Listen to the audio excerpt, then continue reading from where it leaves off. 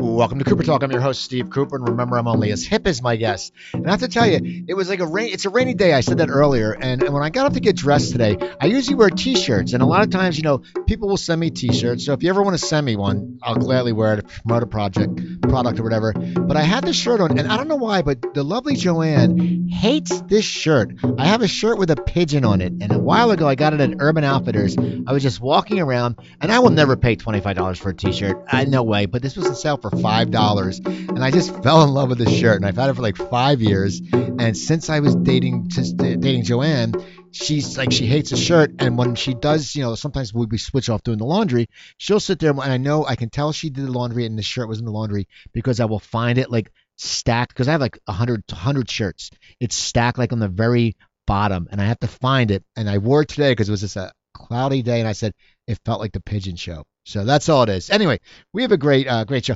I saw this young comic, very, very funny. I never saw her, but I saw she had posted with the very funny L'Oreal, and they did a show at UCB or Yeah, UCB my Sunset, guess is yeah. Melinda Hill. How you know, Melinda? Hi, everyone. Thank you for having me. Oh, it's good to have you. No, you said were you teaching someone earlier, or you said you were in a Encino earlier? I have a client earlier. Now you do private comedy coaching and stuff like that too, right? I do, yes. I do teaching. I teach stand-up. I teach web series in the writers program at UCLA Extension and also privately. Actually, mainly privately now.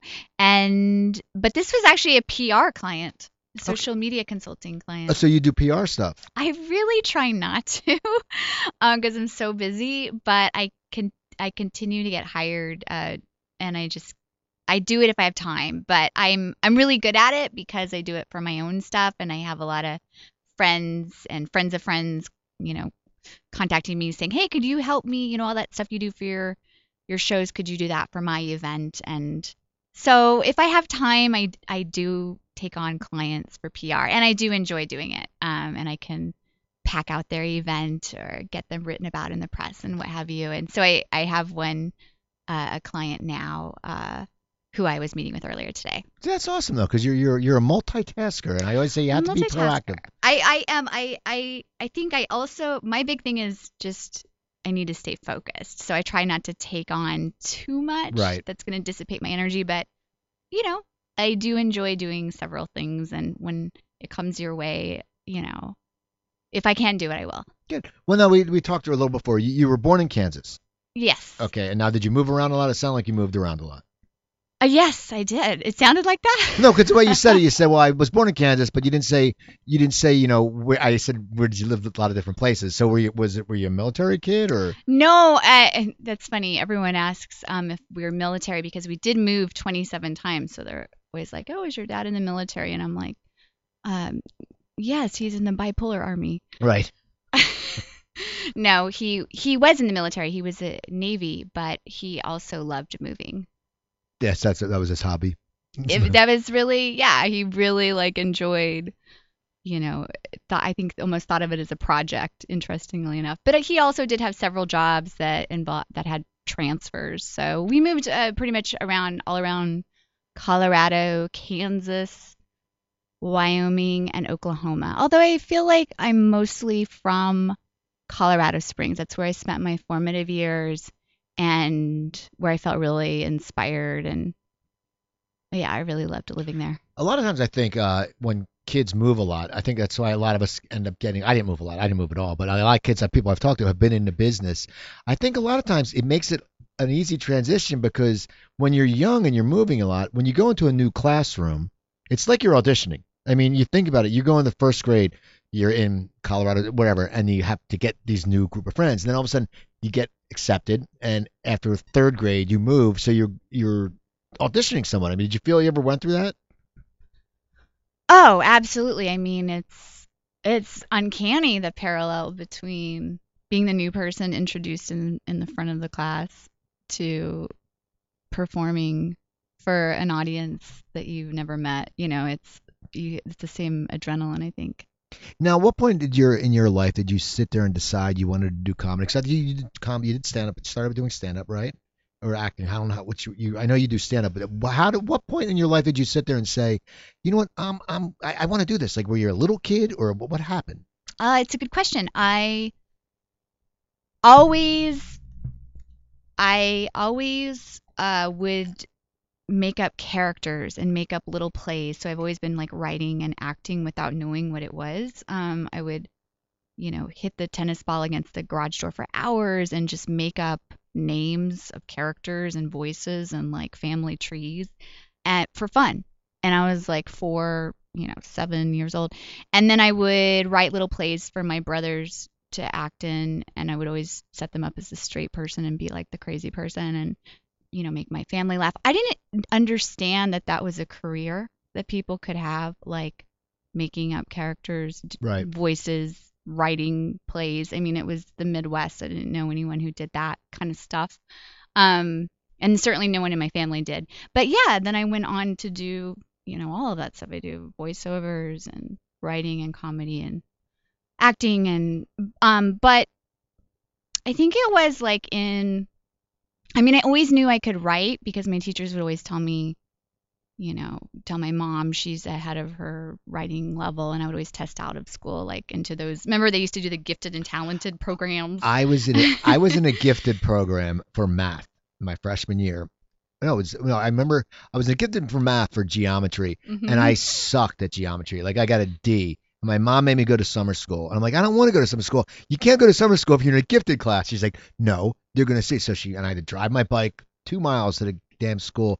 And there was all like these people who they're all older because I was a freshman in a mostly class full of sophomores. And it was awful. And then I remember going to trigonometry the next year, and I was only one of 3 freshmen, but I actually did good in trigonometry. I'm 3 sophomores. Did good in trigonometry. But it's weird to gifted classes. It's like because it's like they would sit there and you would almost feel like if you were younger, like, oh, they're gifted. And I think it would always make you feel weird.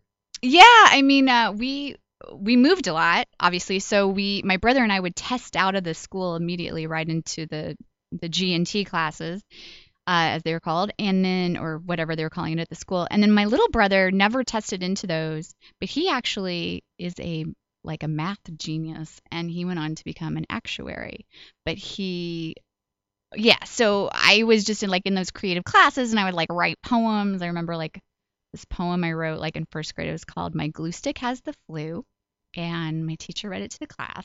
And I was like always painting things, and like I drew this Technicolor beetle, and it got into the Colorado Springs Art Museum when I was like in second grade, and my parents lost it in a move. And so, but the teachers were always telling them like, she's very creative. She's a creative.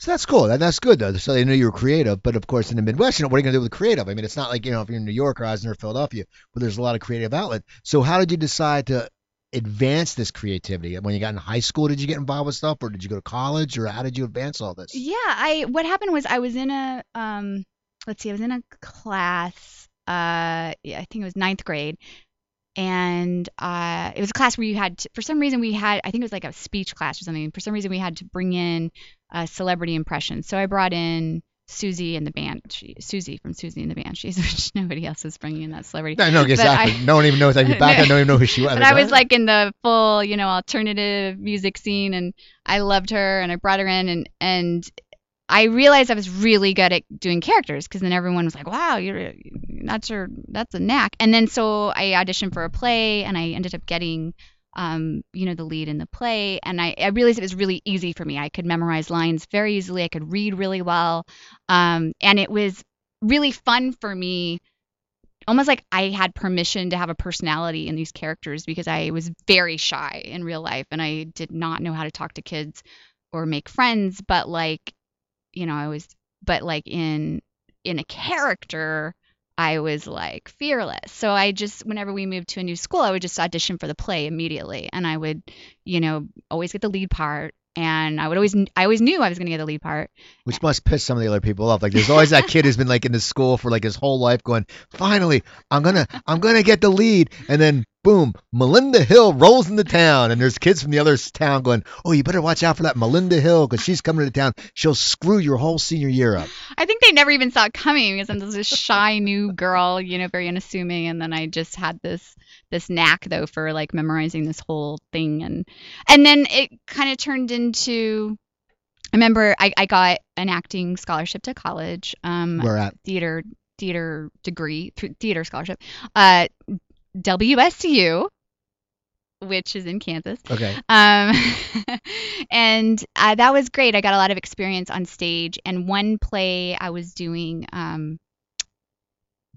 I remember it was called The Diviners. And I did a play there called Ella Mostenaria, and then I did a play about a spelling bee champion. And then I did, other things, Damn Yankees, The Crucible, Diviners. And in Diviners, I remember there was this girl that I was on stage with, and every time she said a line, the audience would laugh. And I realized, like, I was just setting up the audience to laugh at this girl. And I started to get really jealous. Like, what is she doing? How is she doing that? And that was sort of my first introduction to comedy because I'd never watched it. Like growing up, I'd never had any interest. My brothers were super interested in it. I was more interested in like weird art films and foreign films and David Lynch stuff. And it never occurred to me to do comedy, but I wanted to understand what that laughter was. And that was sort of like the first thing that happened. And then I moved to LA when I was 21, and I went to a 2-year acting school that was pretty serious. So now, what made you decide to move to LA? Because I mean, you didn't finish college, so you had a scholarship, and you just said, I mean, was there a defining moment that you said, you know what, man, I got to go to LA? Yeah, I got kind of bored with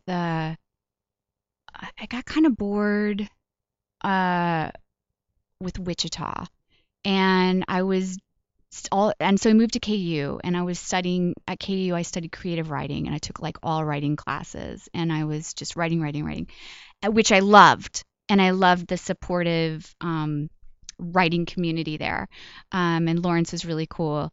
But when it came to like, oh, now it's time to go to ethics class, I just couldn't make myself pay attention to anything except creative stuff. And I feel like I kind of wish I would have gone to a school that was only, for creative arts. But, I kind of knew that I didn't want to learn that stuff, and I didn't want to waste I didn't want to waste time or money on those classes. So I thought my time would be better spent pursuing what I really wanted to. So I moved to LA sort of impulsively.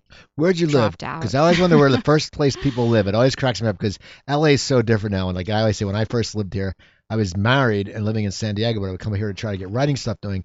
And I lived right behind Highland and Sunset. There was McDonald's, and there was a little studio on Leland, and I paid $385. And this was 15 years ago. Highland and Sunset. Wow. Oh, Leland. I know Leland. Leland, yeah. $385 for a studio. Yeah, that was 15 years ago.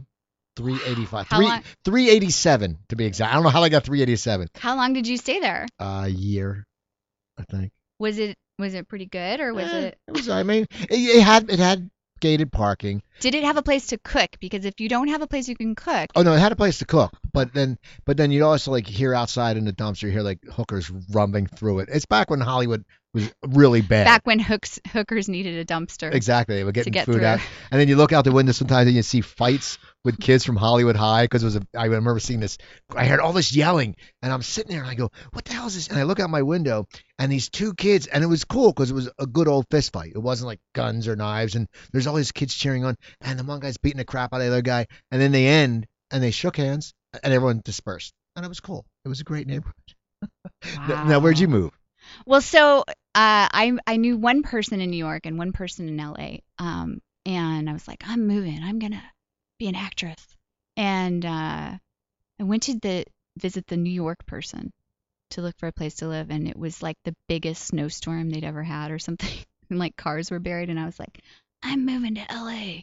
So I called the LA person, and she was like, oh, I'll get you a job at my restaurant, and she said, oh, you can stay on our couch. So I stayed on her couch. I paid them $200 a month. It was $600 rent, so I paid them $200 a month to stay on the couch. The job didn't pan out, and then I started this acting school, and I got my own place up by Man's Chinese on Sycamore, and it was a single for $400. That's good. Now those things are probably like 2,000. I mean, do you think they're that high? Well, no, yeah, they probably are. I know a girl who lives They're probably like 1,500 yeah, at least. I know a girl who lives on La Brea and Formosa, like right around that area. And she's been in her place forever and back. 15 years ago, it was like 1,500 for a 2-bedroom. Now it's 2,600. Building hasn't changed. And I'm sorry, if you're living in a luxury building, it's not luxury after it's been there for 15 years. It starts going down. You should be bringing the rent down. Well, the rental market right now is just Sick. insane. I moved earlier this year. Yeah. I live in Burbank. I've been there for a long time, and I get good rent, thank God. But so now you moved to LA, Yeah. and now did you start taking this acting class? It's school. You're going to a school. Now are you sitting there going looking at what am I going to do after I get out of school, or are you sitting there trying to get stuff going as you're in school? Well, it's a good question. Oh my gosh, I almost forgot. Before I moved into the $400 single, I was living with like these 6 people in this 2-bedroom down by Olympic. Okay. I think the street was Cardiff. And when I had my futon mattress. I think it was like living in or adjacent to a closet. And they were, out of their minds. They were like driving down to Mexico every weekend getting drugs, and I don't even know what all was happening. Coming home, spray painting the walls. And I started this acting school, and it was very serious, and it was very like, you've got to be focused. And I had a boyfriend at the same time who was like, you got to get out of that place. So he helped me move up to Sycamore. Well, that's good though. It's so you got focused. You moved to Great. Sycamore. I moved to Sycamore. I had been in LA like 2 or 3 months at this point. I went to this 2-year school. The school was like, you can't audition while you're here, and you need to focus, and you can't take any other classes. But my boyfriend was in a really cool acting class, and so I just kind of secretly started attending that one also, and I met a lot of people through that. And at the end of the 2-year school, I was like, the teacher kind of had a consultation with you, and he said, I think you should go into comedy. And he said, because you're trying to do these funny scenes, or you're trying to do these serious scenes, you're doing these serious scenes, but everyone's laughing. Hey, but that's And that's when I sort of realized, I mean, I'd always made people laugh, like friends laugh and family laugh, and I'd always written these plays that made everyone laugh in my house, but I just thought like everyone did that. I didn't understand that was something that I should be going into. So he encouraged me to go to the Groundlings, which I did. And also there was a stand-up in my acting school who had a show, and he was always telling me, he was like, I think you're a comedian. And I was, I just had never done stand-up or anything. So I went to his show. He introduced me to the booker. It was a show at the Comedy Store, and he said, this is my friend Melinda. She's a very funny stand-up. You need to book her. So the booker booked me for 2 weeks later. And you'd never done stand-up? I'd never done stand-up. So what were you going through your mind? Because, it's I mean, I did stand-up for years on the road, and I got out of it. And it's when you first start off, getting the first 5 minutes is so hard, even though you think it's great when you're writing. What was it like? Because now you're booked on a show. I mean, did it put a little, did you have any idea what kind of act you were going to write? No, it was terrifying, but it was great. It's my favorite way to work still, is I give myself a deadline, pretty impossible deadline, and then I promote it and invite everyone I know, and then it forces me to write it. And I still work that way, because when you have a deadline in it, and this is something that I do with my students too, I give them the deadline of, you're going to be doing a show on this date, because when you have a deadline, you get it done. And when you don't have a deadline, you might keep going, oh, it needs to be a little better, it needs to be a little this, life happens, whatever. But so I had this deadline, and I just accepted this crazy deadline. It was in 2 weeks. I'd never done stand-up. It was terrifying. And I started sort of writing this 7-minute thing, and writing down little scraps of paper, little jokes, and running it by people, friends, etc. And they were like, oh, you're not going to say that, are you? Like, they were not supportive. Right. And they did not see the vision. So I just showed up, and I did this set, and it was a sold out show. It was in the Belly Room, and it went great. And I hear this from comedians a lot, that the first show goes great. Always. Yep. First show goes great. Otherwise, you probably wouldn't do it again. I mean, the first show didn't go great. You would leave, yeah. If the first show sucked, and they were, you'd be like, I got the message. Right. It's like, I wanted to do this. I'm not good at it. Yeah. And so, but it went great. And then from that, somebody else booked me on another show that was like 2 weeks later. I didn't know that when something goes well, you just do it again. I just had lunch. This is no lie, with a guy in Philadelphia. He owns a bunch of sandwich shops. His name's Tony Luke. He's very famous in Philly, and he's starting to do comedy because he knows Craig Shoemaker, and he did a show at Helium. And me and Joanne met him for lunch because he was on my show when he visited LA. And he's starting to do comedy now. And he said the same thing. He's like, I did the show, and it went great. And then I'm sitting there, and I went back and did another show, and he's only doing 5 minutes, and he's like, the club owner's like, what are you doing? He's like, what? He goes, you do this. He goes, there's people, and I know people have been doing the same act for 20 years. Yeah. And it's like, he's like, what are you doing? But so you didn't know, so you just wrote a whole new act? Yeah, I just wrote a whole new thing, and I was much more lazy with that sort of writing because I already knew it goes well. Where it goes well, right? It's easy. And it did not go well the second time. It was like, first of all, it wasn't sold out by any means. It was like 10 people.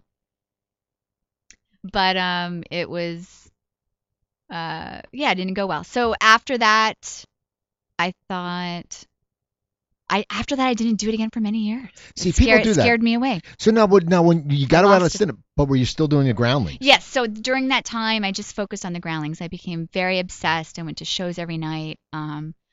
I really worked hard there, and I learned, they have a great program, and I, learned sketch writing and monologues and writing funny characters for myself and other people and all that stuff, and got to work with amazing people. And again, we had crazy deadlines there. I mean, like in advance, we were kind of having to write 5 sketches a week, and that really gave me a great work ethic and really showed me, that you don't need a lot of time to make something funny that's going to work. So yeah, that's informed my teaching a lot. And I've had great teachers there. I had Tim Bagley was he's great. He's so funny. He's so talented. He's wonderful. And I wrote him actually 2 years ago when I started teaching, and I just said, I want you to know that you were had such an impact on my life. You were such a great teacher. And then I saw him at Tender Greens, and he came up and hugged me. He was like, that was so sweet.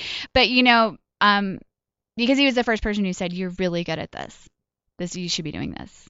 And he kind of gave me these pointers on how to write comedy and how to practice comedy. He suggested practicing with, naked in your house, and then for some reason that makes you more fearless. And he's the first person who told me that people who annoy you make the best characters, and that's informed my stand-up, and that's informed my teaching, and I think people need to hear that. Like, people in comedy need to hear from somebody who's funny and who's accomplished, like, you know what, you can do this. Well, it does. It's a whole mentoring thing. I mean, I think anything, it's such a hard business, and people, yeah, it sometimes just takes someone that says, wow, you know what, you're good at this. And then you're like, okay, I am. Because we always have self-doubts. You're doing comedy. I mean, when I would perform, I could have a great, and I never use the word kill. And I hate when comedy, I see it on Facebook all the time. I killed. No, you didn't kill. And if you can't go to the Ice House and do 7 minutes and kill, get out of the business. Because they laugh at setups at the Ice House. But I would sit there and I would walk off stage, and you're still that insecurity. I would do like a 30-minute set, and I would, honestly, 95% would get laughs. And I'd be like, oh, crap. Am I going to get rebooked here? I'm thinking, well, of course I'm going to get rebooked. But you think of that. And when you have someone who's accomplished, and they go, hey, man, you know what?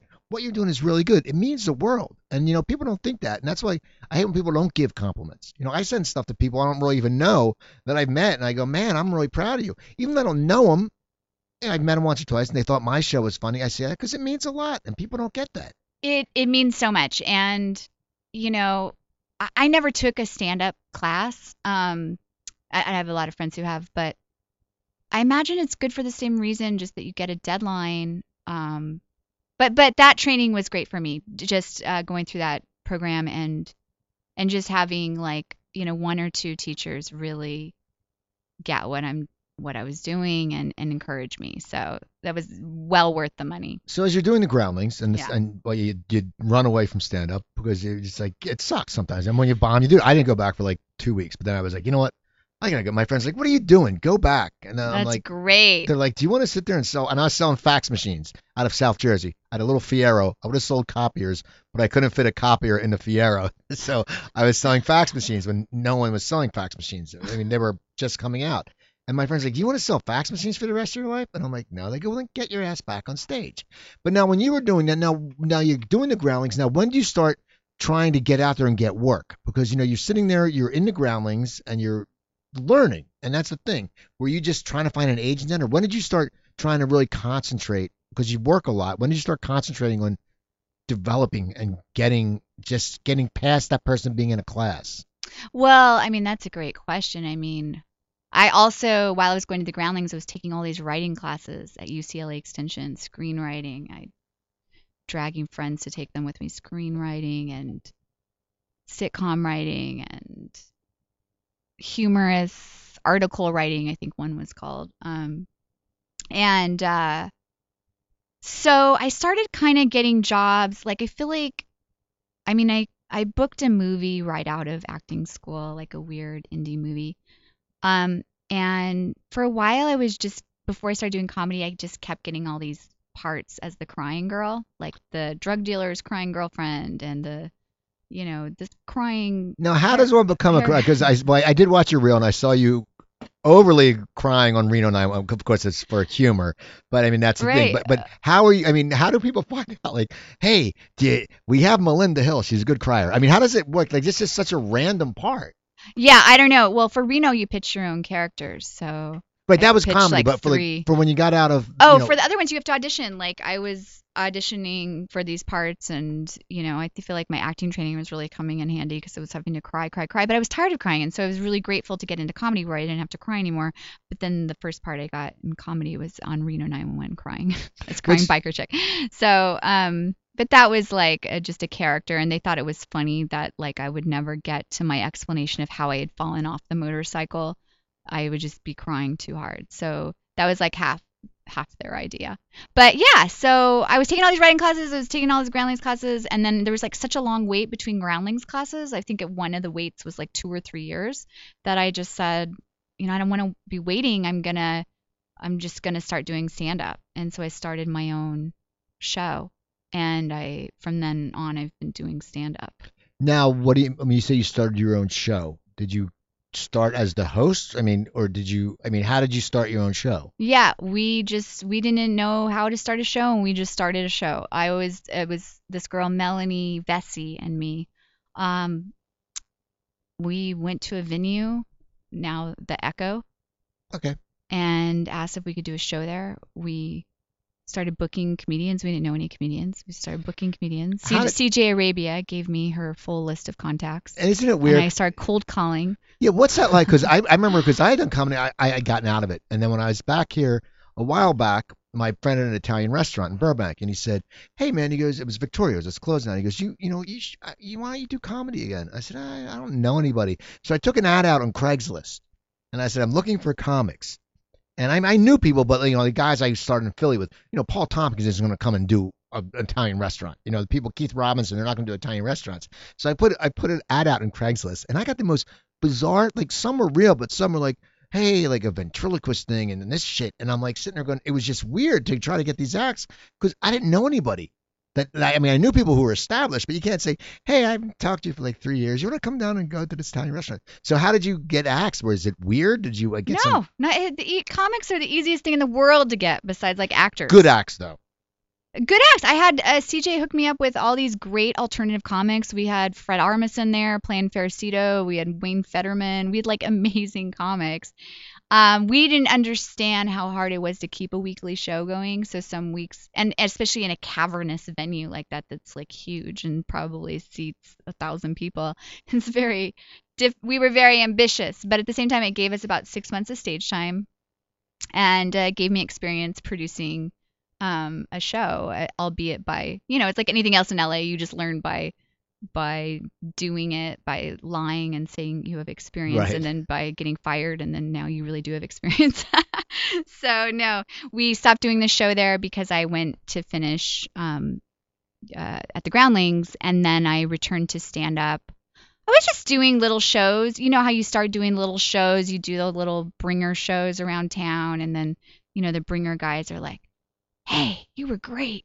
You should do our other show," and then you bring all your friends and then I just started getting booked on real shows and around and I started Tiger Lily shortly after, which was a weekly show that's been going 10 years now. And is that place that's in a strip, the Gower Gulch? It was in the Gower Gulch. It started on Vermont, and it was started at a place called Tiger Lily. I was writing a column at the time for 944 magazine. It was like a sassy column where I would feature a different bar and restaurant every week, bring my friends, talk about our experience there. So one of my friends had wanted to go to Tiger Lily. So I took them there for dinner. I wrote about it in a sassy way. And then I went back like a week later and I was like, "Hey, you think we could start a comedy show here?" And the guy was like, "Sure, I guess. I mean, let's see how it goes." And so Maria Bamford was back in town. She had been dating someone who lived in Australia. She'd been gone a while, and she was like, "I want to do a weekly thing." And then I asked my friend Natasha Leggero if she would want to do it also. And so I said, "All right, how about Natasha books it, Maria hosts it, and I promote it." And that was the plan. And it's like we didn't have a sound system, so Maria brought her karaoke machine, and we didn't have a light, for the performers. Right. So like one of the fans brought like a Home Depot light, and like it was blinding everyone. So then a different fan like came in during the day and like affixed, to attach their light. And then it's like suddenly all these people started coming every week. So it was like free and it was easy. It was right in Los Feliz, and they give us a tab, so we could buy our friends drinks and dinner and stuff like that. And it just kind of, I figured it might last. It's a weekly show. It might, and I had that other experience with producing that other thing that just kind of folded. And I thought, weekly show, it'll probably last like a month. And it just got a pretty loyal following because there were these like great performers every week. And Natasha was booking it. She would just book it from the show. She'd be like, "Hey, can you come back next week? Can you come back?" And then all these people, wanted to get booked. And she found it was like very hard to say no to fellow comics. So Steve Agee suggested we invent a fake booker. So we called him Bruce Baumgarten. And Steve created a fake profile for him online. It was a guy. You could only see the eye behind this camera. You could only see this guy's eye. And we created a fake email for him, and everybody would write to Bruce Baumgarten. And then, and then we got Jazz to start booking it because booking's a big job and you don't want to be involved in that. And I mean, I've said to so many people, of course you can have a spot, of course. But then we wanted someone to be officially involved, so Jazz Ponce started booking it, and she's been booking it ever since. And then it's just kind of the show that never died. It went from there to Gower Gulch, and then it went to IO West and Bootleg, and now it's at UCB Sunset once a month. You know what's funny? It was started out at the Tiger Lily restaurant, right? And I always thought it was a reference to the Woody Allen movie, What's Up, Tiger Lily? Right. Well, that's the sort of the idea. We had put it out to the fans on a special thing because we didn't know what to call it. We were like, "Hey, we're starting this new comedy show. If anyone has any ideas for names, it's the Tiger Lily." "Oh, What's Up, Tiger Lily?" So we just called it that. Of course, the restaurant changed its name several times after that to Cuba Libre and all kinds of things. So we just kept the name. Anyway, so that gave me a lot of stage time and a lot of experience producing and promoting, which was good. But I also started other shows during those years, storytelling shows, one with Laura House, etc. But yeah, I started to, I think it takes a while to get good. Oh yeah. Enough. And that about 5 years in, I started to get TV appearances. Like, what were some of your first TV appearances, and were you nervous because it's TV? I mean, and I know it's 7 minutes, and if you're used to doing 30 minutes, I always think that when you have to do 7 minutes, when you are an actor who can do 30 minutes, it's really hard to do 7 minutes because you want to fit in your best stuff, and I always feel like you rush it. Did you ever get that feeling when you were on TV? I mean, because it's like I want to get as much as I can get in to make me look really good. No, No? I like a 5 minute TV spot. Um, I like to do isolated chunks. At that time, I was doing a lot of one-liners, Okay. so I don't know. I just kind of used to making a really strong 5 minute set. I think it's fun to work on it also because a lot of places you're only going to get like 5 or 7 minutes. So, but I think working it out to an hour is more of the challenge, and that's when you get more into like, the first times you're headlining or featuring even, you're taking a lot of sips of water Right. to fill the time. And honestly, I think that's probably how I got into pausing so much, is because I wanted to fill the time. But then, then now an hour is so easy to fill. It's like taking stuff out, but I think what I found, or sort of organically through doing stand up, was I would do a joke and they'd laugh, and then I'd go on to the next one. But then when I started watching my tapes, I was like, oh, I'm rushing too much into that next one. And then quite by accident, I discovered that if I didn't just start right into the next one, a second wave of laughter would come.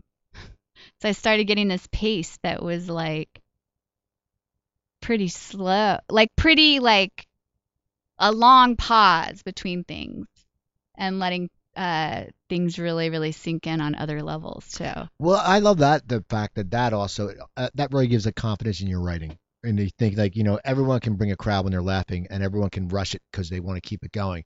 But it really takes a confidence in your writing to sit there and it's like, hey, and then you let it drop. Because if the next joke doesn't hit, then you get that, we all get that nervousness. But I mean, so did you ever go through that? Because or were you just that confident in your writing? Because it's not easy to bring a crowd completely down and then bring them up. Because people, Well, I feel like if they keep laughing, I'm gonna let them keep laughing because laughing feels good.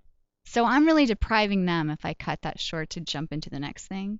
So like if there's somebody still laughing, I'm gonna let them laugh. And then if they're like, if it stopped, okay, there's only one or two laughing now, okay, then I'll move on.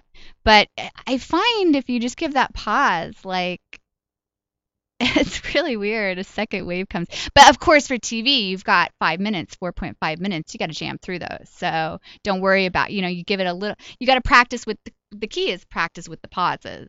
right? Practice where the laugh should be. Hopefully they will be there when you're taping live. But you got to practice with those pauses. Otherwise, you have a different set. If you're not practicing with the pauses for the laughter, it's going to be a totally different time. Now you said back then you were doing one-liners. Now, when did you start changing your act? Did you feel like you were growing out of one-liners, or I mean, what was your method? Because one that I always think about one-liners is hard. It's like John Mendoza, amazing comic. But I asked him, I said, how many jokes do you have to do in a 45-minute set? Right, right. And you have to remember, and it's like, holy crap! And when you write new stuff, like some people, you can write a chunk.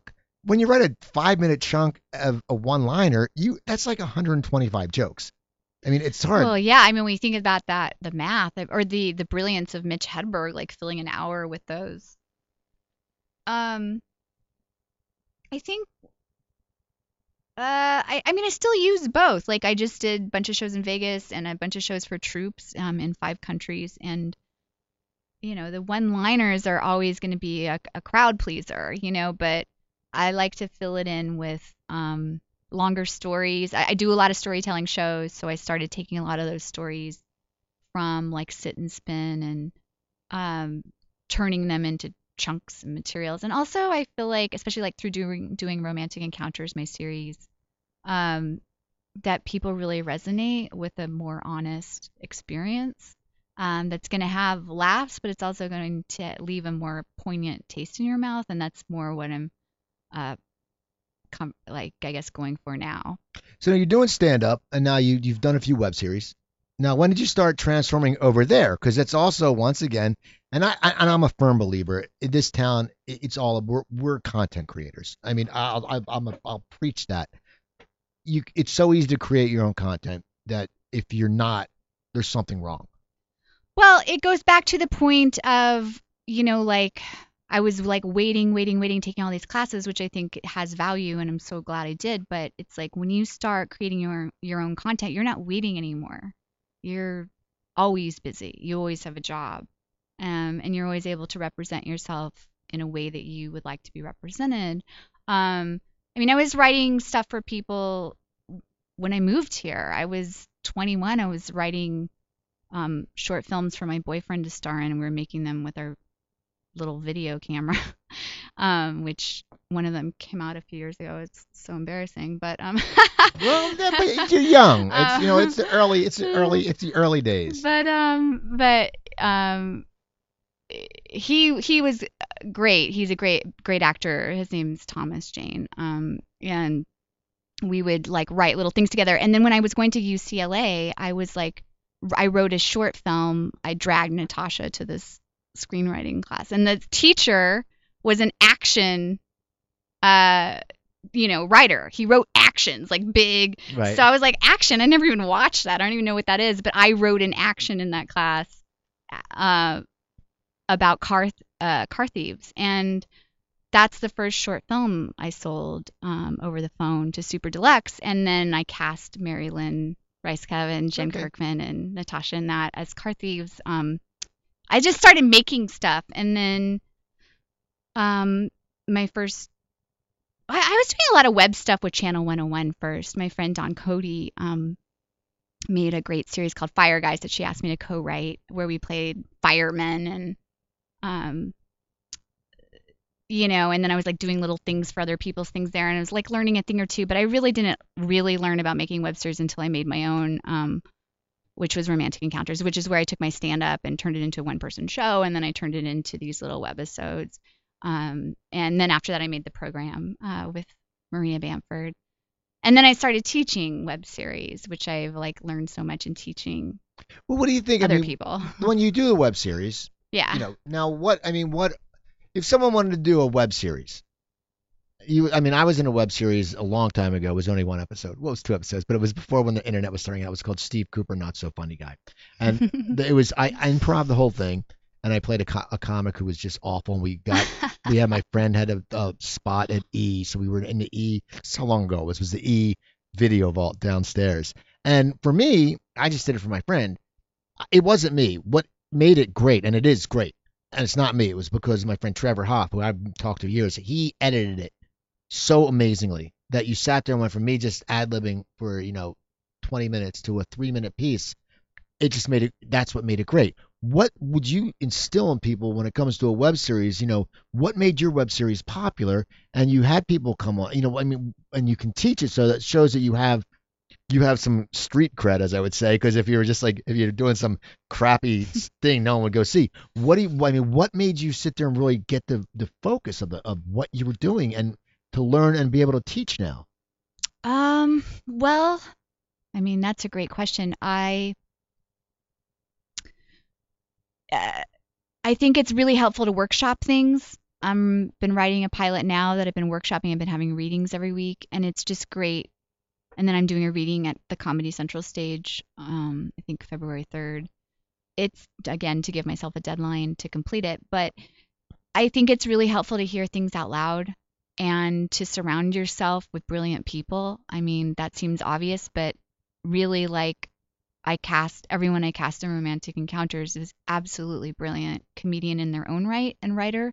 And when you're having Dana Gould or TJ Miller come in and, lend their talent for the day, they're going to come up with something you didn't even think of, tags or a way to do a line that you didn't. Also it's just putting the time in, I think, ahead of time. Like, I didn't just write that and shoot that. Like, I was workshopping it. I had a weird story show where I would make the audience listen to these scenes. I'd have audience members come up and read. I just wanted to workshop it. And so when we finally shot it, I knew where a lot of the laughs were going to be, because I had heard them out loud and I heard what people were responding to, and I was editing out things that they weren't. And I knew also, I just think you have to tell some secrets to make things interesting. That's what resonates with people. And, you need to be vulnerable in your work, and you need to show people who you are and how you've been hurt and how you tried to overcome that. And I think people gravitate to that, and so you shouldn't always be trying to present yourself as like a winner when you're not always winning. So I don't know. Does that answer that? Yeah, it makes sense. I mean, it's like something, what you're doing and you know how to pass it on. You have to be vulnerable too when you teach. I think that's a big thing. Now you also do voice work. I would say don't be vulnerable when you teach, though. You got to be large and in charge when you teach. I mean, you have to show a side of vulnerability, I think. I mean, of course you have to know what you're doing, but I think if you sit there, it's like we all hate that teacher who is like, okay, I teach. Oh no, I can't do that. I can't be a mean teacher. That's not my brand. It's not. See, that's good. That could be your slogan. Melinda Hill, take her class. She's not a mean teacher. No. I'm joking. Now voice work. You started doing a lot of voice. You do some voice work too. How'd you get into that? Yes, I do. I guess what I'm most known for is my voices on Adventure Time. But I also did a voiceover for. How I got into it was I didn't get into it. I was never sought it out. Never took a class. I had auditioned for about 1 million commercials and never booked one during acting school. But I was, again, being sent on all this like stuff for like models and stuff, that's not where I'm going to shine probably. But yeah, what happened was I got a new commercial agent through the Groundlings. They'd seen me at the Groundlings, and they said, hey, we're putting in this voiceover booth. We think you'd be really good at voiceover. I was like, really? Okay, fun. And they sent me on this audition. It was the first voice audition that I ever did. It was for Citibank identity theft, and I thought they had said it was a spec. I thought it paid like $50 for some reason. I'm not sure if they told me that or if I just thought that. So I wasn't that concerned, and I went in and took my time with the copy, and they said don't make it a Valley Girl. So I just kind of read it in a way that I would talk to my friend, and I booked it.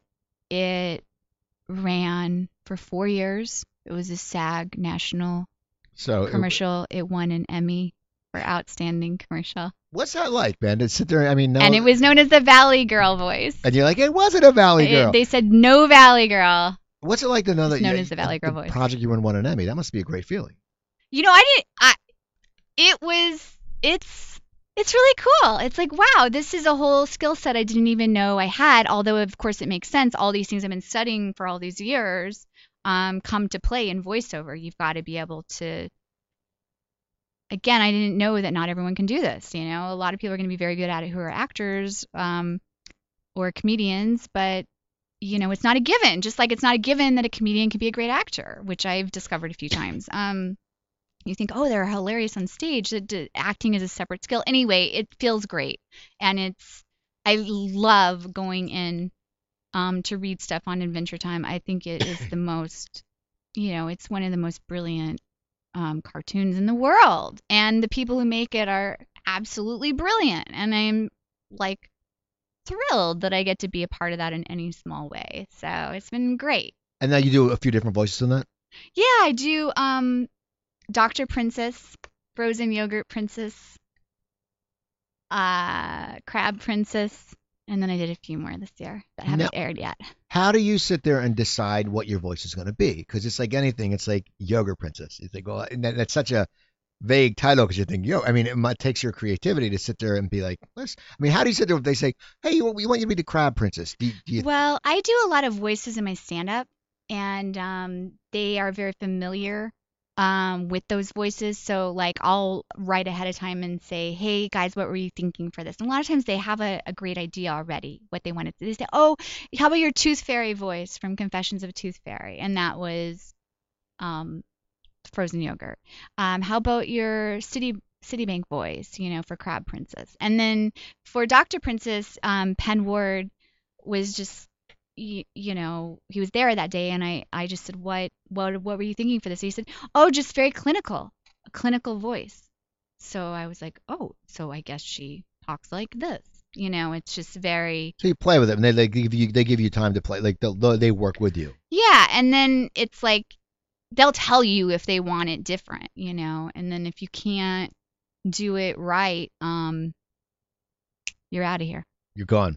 No. You're done. You're done. Get out of here. You're done in this business. You're never kid. going to walk in this town again. So now what is All Grown Up with Melinda Hill? So All Grows Up with Melinda Hill is an interview series where we ask popular comedians what they wanted to be when they grew up and how that's panned out for them. We ask them what advice they would give up-and-coming comedians, and what's helped them the most. And we filmed all of them, all 20 episodes, in the alley behind Tiger Lily, my comedy show. We got some great interviews with like Karen Kilgariff, Marilyn Rice Cup, Kyle Kinane, John Doerr, Lori Kilmartin, all kinds of great people. And they gave some great pointers. They're about 3 minutes long. They're bite-sized little interviews. They are on Chuckler.com and HuffPost Comedy. We did those a couple years ago. And it was sort of based on this podcast I was doing for a while with the best-selling author Jillian Lauren. She wrote... She's been on my show. Okay, so yeah. So you know Jillian Lauren. She wrote Some Girls, My Life in a Harem, which is an awesome book. I just read her last book because she sent me it, and I read it in a day and a half because she was coming in to do my show, and I got it late, and it was a really good read.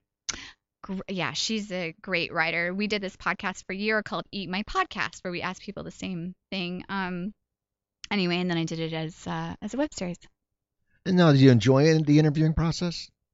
I love interviewing people, and in fact, it's hard not to do it in life. People are always like, "Wow, you asked a lot of questions. I hardly talked about myself," but I just really love. I'm really curious, and I love interviewing people, and I realized it's something that I enjoy doing. I find it fascinating. And I also learned, growing up, my mom was a market research manager.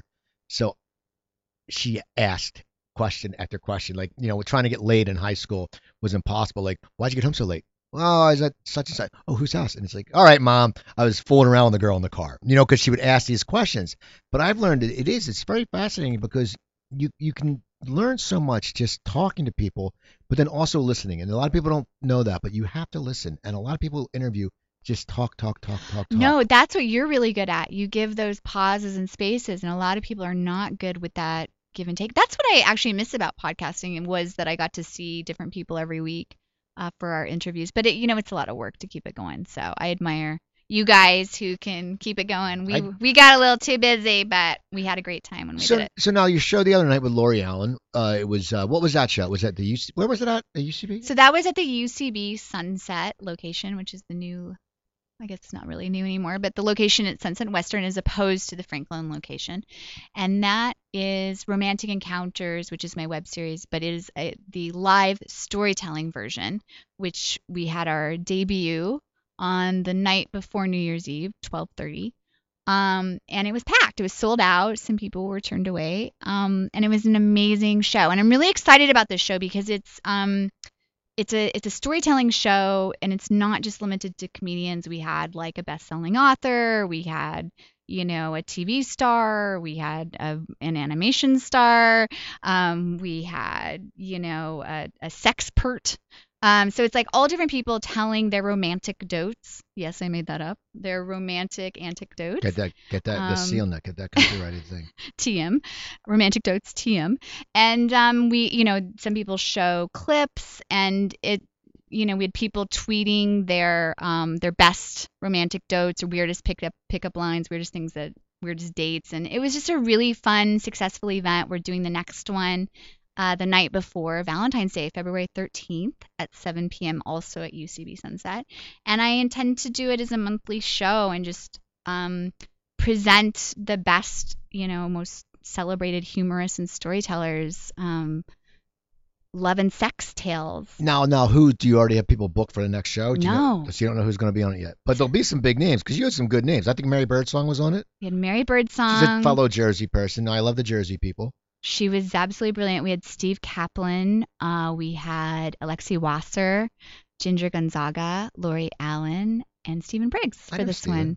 But yeah, we'll have Stephen and I were just on tour together. On what? Tour together. Oh, and where at? We went to perform for the troops in Honduras, Curacao, Bahamas, Gitmo. We were in Gitmo on Halloween, and Greenland. So the one day of travel was from one equator to the other equator. We went from the south equator to Greenland. I want to do one of those tours. Yeah, you should. I was like, that'd be fun because I sit there, I go, and I used to do comedy, and I coming back now. I might start doing corporate comedy, which hey, Great. it's something that Yeah. I have that look. Put me in a jacket and a tie, I can pass for it. I can look very professional. Absolutely. But so now what else? We have a few minutes left. What else is going on with your career right now? What's happening? Because you're always busy.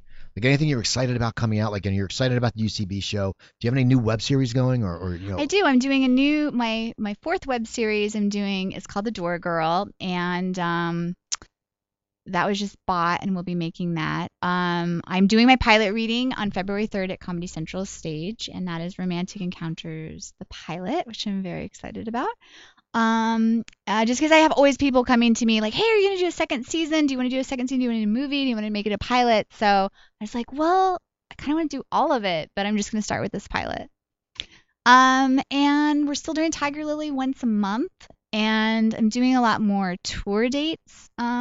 This year, you should get involved with the USO tours. I would love to. I'll talk to you later about it. I think it'd be fun. I want to give back. I want to give back to the people. It is really meaningful. You can follow me on Twitter at Melinda Hill, Instagram at Melinda Hill, and Facebook. And now you Melinda have Hill. you have a website. I do have a website. It's a very nice website. Do you like it? One of my I think it's students, nice. one of my students came to me and said, your website sucks. Why? He said, I would like to redesign it for you, and he made this one. Oh yeah, good. Yeah, this is good. No, Okay. no, but now your shop, are those albums or CDs or we need some merch. You need some merch. Romantic Encounters T-shirts. Merch is easy to get. I do need some of those T-shirts. When you go out on the road doing comedy, you can make so much money. You know what? You sell a T-shirt for $15 after a show. You get them for $4. It's $11. You sell 100. No, listen, I sold a bunch of merch in Vegas. I sold a bunch of T-shirts. So you have Melinda T-shirts. Hill T-shirts. All right. So well, what's on your Melinda Hill T-shirt? I have Melinda Hill T-shirts designed by Kai Aarons. He's a famous graphic artist who did, posters for Beck, Dolly Parton, everyone. He was nice enough. He's like best friends with Jeffrey Ross, so that's how I know them from Tiger Lily. But he was nice enough to design my T-shirts. I've sold them all over the world and now in Vegas, and I also have a CD of stories called The Accidental Bisexual, also available on iTunes, but I sold, hard copies in Vegas. And I have a DVD that has like some early short films. But there's no T-shirts on your website.